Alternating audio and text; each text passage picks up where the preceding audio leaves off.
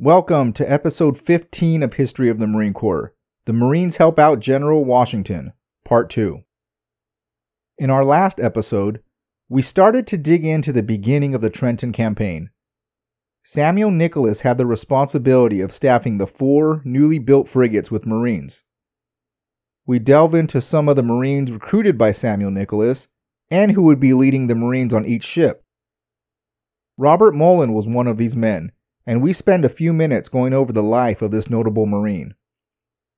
During this week's episode, we discuss the Battle of Trenton.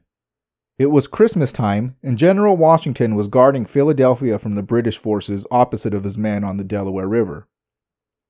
With the snowstorm, lack of intelligence, being outnumbered 3-1, and most of his men's enlistment expiring in a week, General Washington attacks the Hessians at Trenton. Thanks for joining. Now let's talk about the history of the Marine Corps.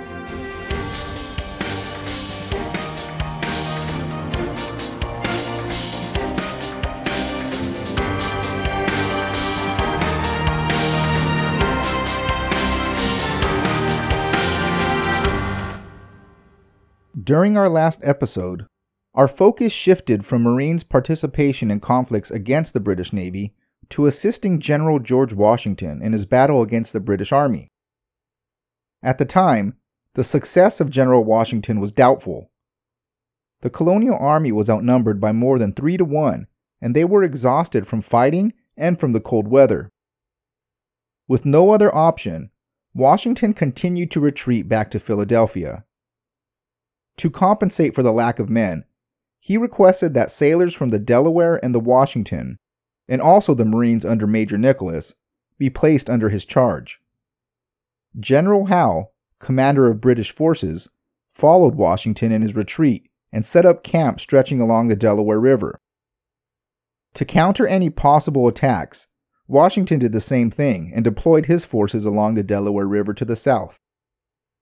With General Washington preoccupied with the British Army, General Israel Putnam, an American general also known as Old Put, helped build up the defenses in Philadelphia. Putnam received word from a local messenger that the HMS Roebuck was anchored in the bay and blocking access to sea. Naturally, with the British Army on the Delaware and a 44-gun fifth-rate anchor nearby, the locals started to get terrified. The Marine Committee sent their fast-sailing ships to warn any inbound merchant ships of the looming threat. Old Put was placed in charge of Philadelphia's defenses and started to organize explosives to destroy and burn the American ships, should the British overrun the city. The Randolph and the Hornet were also ordered to prevent the British from passing the Delaware. Congress issued an attractive bounty to the officers, sailors, and Marines on board the Randolph. They stated that when the mission is complete and General Putnam has no further need for the Randolph to defend the city, Congress will reward Captain Biddle and his men with a present of $10,000. Considering the pay for the senior Marine was $30 per month, this bounty was extremely attractive. Once Congress issued this bounty, they left for Baltimore and handed the keys to the kingdom to General Washington. They put him in charge of all things relative to the department and to the operations of war. However, not everyone in Congress headed south. Robert Morris stayed behind, and even though he understood Old Put's decision of destroying ships if the British should overrun Philadelphia, he didn't want to see the Continental Fleet go up in flames.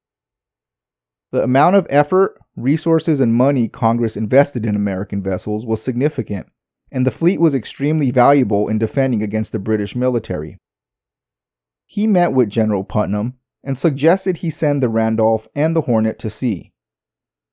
Putnam wholeheartedly agreed with this suggestion, and Morris prepared the ships by supplying gunpowder and ammunition while Captain Biddle headed to the local prison for additional men. The Randolph would be short-staffed, but Morris ordered the frigate to sea, stating that the number of Marines and sailors on board was adequate to work the ship and that he would rather sail the ship with an understaffed crew than have her anchored in port and be destroyed. The Randolph received orders to sea on December 13th, but wasn't given any special instructions on what to do. Morris did not specify where the ship should sail, or even if they should advance on the HMS Roebuck. he left that decision up to Captain Biddle. The only instructions Morris provided was to man the ships and suggested Biddle should head to the best place to find merchantmen and transports without encountering the British. Only after the ship was manned was he to return to hunt down enemy ships headed towards New York. Captain James Nicholson, commander of the Hornet, received different instructions. The Hornet already had a full crew, and she was ordered to head to South Carolina, then to Martinique for more supplies. For those of you who missed episode 13, The Reprisal Heads to Sea in Support from the French, Martinique is an island in the Caribbean and a colony of France. During the episode, we discussed a naval battle between American and British forces and how the French at Martinique helped out the Americans. The next day, on December 14th, the Randolph and the Hornet set sail to fulfill their orders. They left Fort Island and headed to Hog Island. Once they arrived, a messenger had a request, stating that the two ships head to Chester and wait for a merchant ship headed towards France. While the two ships waited at Chester for the merchant ship, a pilot boat from Philadelphia showed up with a message from Morris. Morris ordered both ships to return to Philadelphia. The Roebuck now had reinforcements and was partnered with the Falcon and two bomb vessels. Bomb vessels are specialized ships designed for bombarding. The Randolph and the Hornet would be in substantial danger if they continued on their path. The Delaware, another American frigate placed under Washington's charge, was also at risk, and Morris asked she return to Philadelphia as well. The Delaware was sent back to Philadelphia immediately, and Major Nicholas was directed to gather a group of Marines for service on board the Delaware. Nicholas drafted men from each of the three companies originally staffed for manning the frigates, and he created a 20-man detachment. They were placed under Lieutenant Daniel Henderson and Lieutenant David Love. Back on the Delaware, the loss of 20 Marines from Cadwalader's command went virtually unnoticed, since there was very little activity going on between the Americans and the British. The Marines partnered with the Army and helped out with defensive duties. They provided 1 corporal, 8 privates, and a company commander as main guard.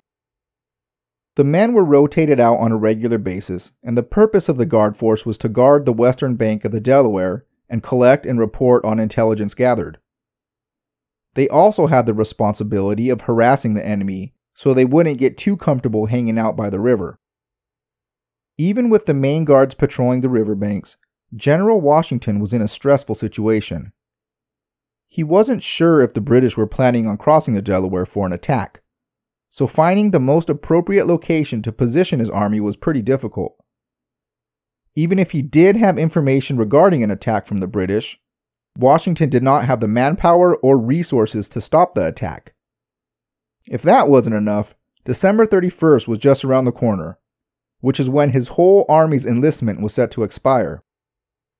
Washington was at a serious risk of losing his army and potentially America's independence. He had no other option and had to attack. The commander of the British Army, General Howe, and his staff headed to New York for the winter. His remaining troops were spread out along the Delaware. This was a benefit for Washington and his army. A plan needed to be made quickly. There was significant risk in attacking the British. Not only were the Americans outnumbered, but they would need to cross an icy river in the middle of winter just to reach the enemy. This is very difficult to do quietly. If this plan didn't work, America could lose the majority of their military. On December 24th, General Washington developed a plan and communicated his idea with his commanders. After very little discussion, the plan was adopted. The focus of this attack would be Trenton. Washington's plan was to separate his army into 3 divisions and cross the river in 3 places. Brigadier General Cadwalader commanded 1 division, which included his men and Marines. Colonel Daniel Hitchcock would take his brigade of Rhode Island Continentals, and Captain Thomas Rodney would command a company of militiamen from Delaware. Captain Rodney and his Delaware militiamen were to cross the river near Bristol. After they crossed the river, he would meet up with Colonel Samuel Griffin and his men, who were also across the river in New Jersey, and head north to meet up with Washington and Trenton. General Ewing was north of General Cadwalader, and he was to cross the river at Trenton Ferry. Once across, he would seize the Assunpink Bridge so the Hessians couldn't escape the attack from the main advancing party. I'll try not to go too far into a tangent, but to quickly catch everyone up on Hessians. Hessians were German troops hired by the British as auxiliary forces during the Revolutionary War. The British hired around 30,000 troops to help fight the Americans, and most of those troops were from the German state of Hesse-Kassel. During the Revolutionary War, Germany wasn't a unified country yet, but a collection of states. Supplementing military forces by hiring a military force was common during this time, and Hesse-Kassel's major export was soldiers. The American Revolutionary War was very profitable with that German state, and the payment received for their services was equal to around 13 years' worth of tax revenue. This payment allowed the state's prince, Landgraf Friedrich II, to lower the taxes in the state while still keeping the spending high. He developed public work projects, administered a public welfare system, and encouraged education. This state had a military mindset, and boys were required to register for military service when they turned 7 years old. Men ages 16 through 30 were required to annually check in with a government official for possible enlistment in their military, if there was a need for military service. If you were unemployed, bankrupt, dropped out of school, or a servant without a master, you were considered expendable and could be forced into service whenever needed. The Hessian culture was focused on strong discipline, and punishments were harsh. However, there was an immense pride in service amongst the officers and enlisted. Hessian soldiers were also compensated very well for their service. The soldier and his family were exempt from some taxes, were paid more than farmers, and were eligible for proceeds gathered from captured military property and sacking civilian property. It was illegal for the Hessians to plunder, but officers usually turned a blind eye. Americans despised the Hessians for looting their property, and the ransacking caused many neutral Americans to support the colony's decision for independence. The Declaration of Independence also noted the Americans' disgust with the Hessians' plundering and condemned the king for, quote, transporting large armies of foreign mercenaries to complete the works of death, desolation, and tyranny already begun with circumstances and cruelty, and perfidy scarcely paralleled in the most barbarous ages and totally unworthy of the head of a civilized nation. After the war, around 3,000 Hessians refused to return to Europe and made the New World their new home. Now back to the war. Washington controlled the 3rd and Maine Division crossing the Delaware. He had about 2,400 men, most of whom were involved with the original retreat from New Jersey to Philadelphia. Washington would cross the river at McConkey's Ferry, which was located around 9 miles north of Trenton. After he crossed, he would head south to Trenton for the attack. Once Washington's and Ewing's divisions took Trenton, they would wait for Cadwalader, and all three would push towards the British at Princeton and Brunswick. On December 25th, the Americans prepared for the attack, while the 1,400 Hessians celebrate Christmas Day. The Hessians were commanded by Colonel Johann Gottlieb Rall, and rumor has it that he and his men were celebrating Christmas with feasts and alcohol. On the opposite side of the river, the Americans were gathering the men who would cross the Delaware that night. While the Americans were preparing for their attack, a snowstorm started that would delay their departure. Around 1800 that night, Washington's men started to board the boats and headed across the river. Boat after boat was launched, carrying the Americans across the Delaware River. The snowstorm caused a buildup of river ice, and the planned time of the entire division crossing the river was delayed by 3 hours. By 4 the following morning, every man made it across the river and headed towards Trenton.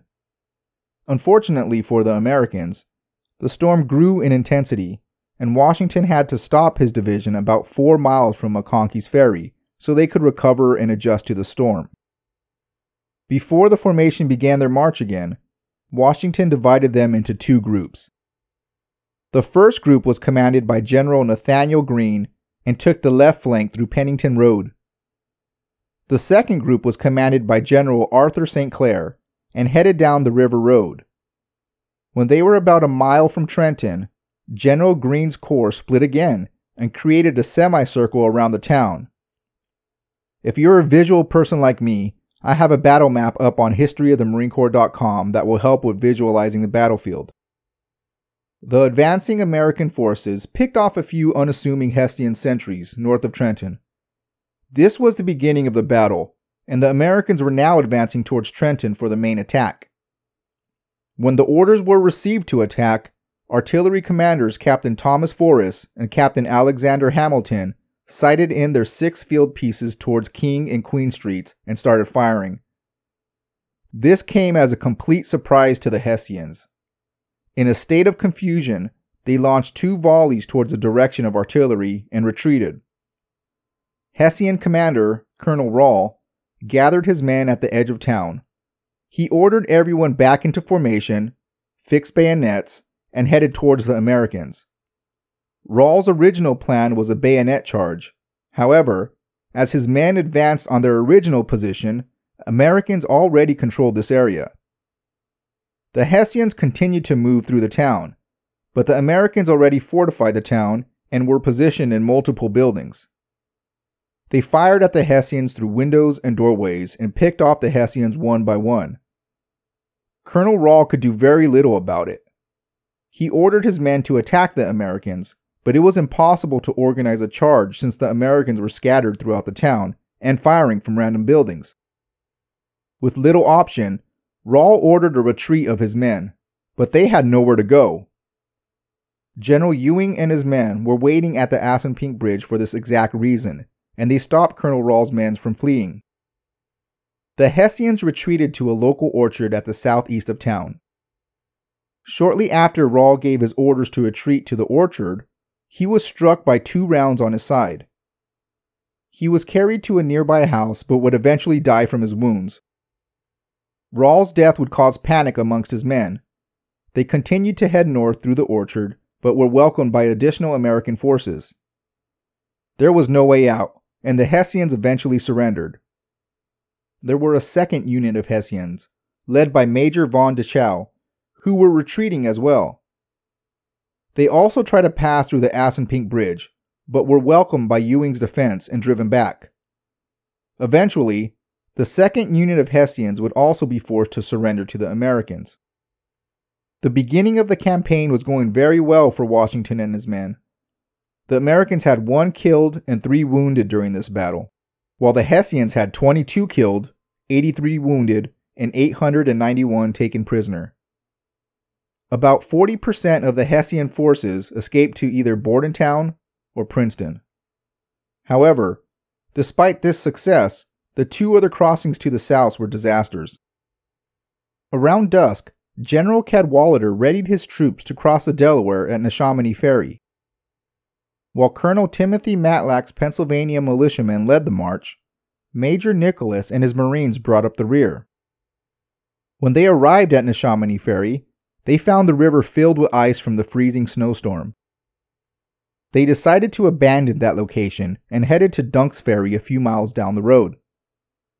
The Marines and Army boarded boats at Dunk's Ferry and headed towards their destination. Their arrival was significantly delayed due to the ice in the river and the additional trek to the ferry. The advance party was able to make it across. However, the storm continued to increase, and Cadwalader did not want to risk his artillery crossing the river and ordered all of his men back to Pennsylvania. After Washington's victory at Trenton, he headed back to Pennsylvania to drop off the prisoners.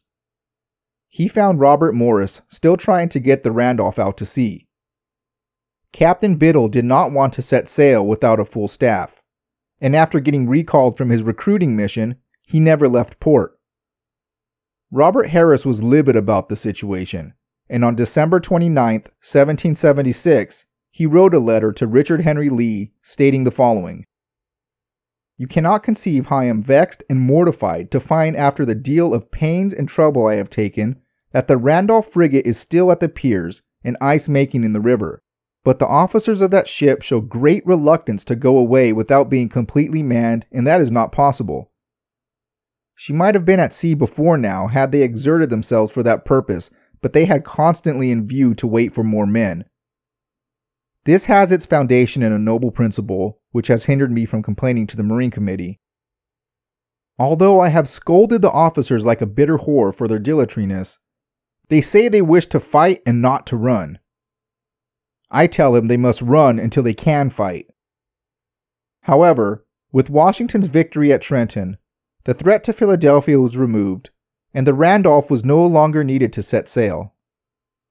Next week, the Americans will head to Princeton with Marines in tow.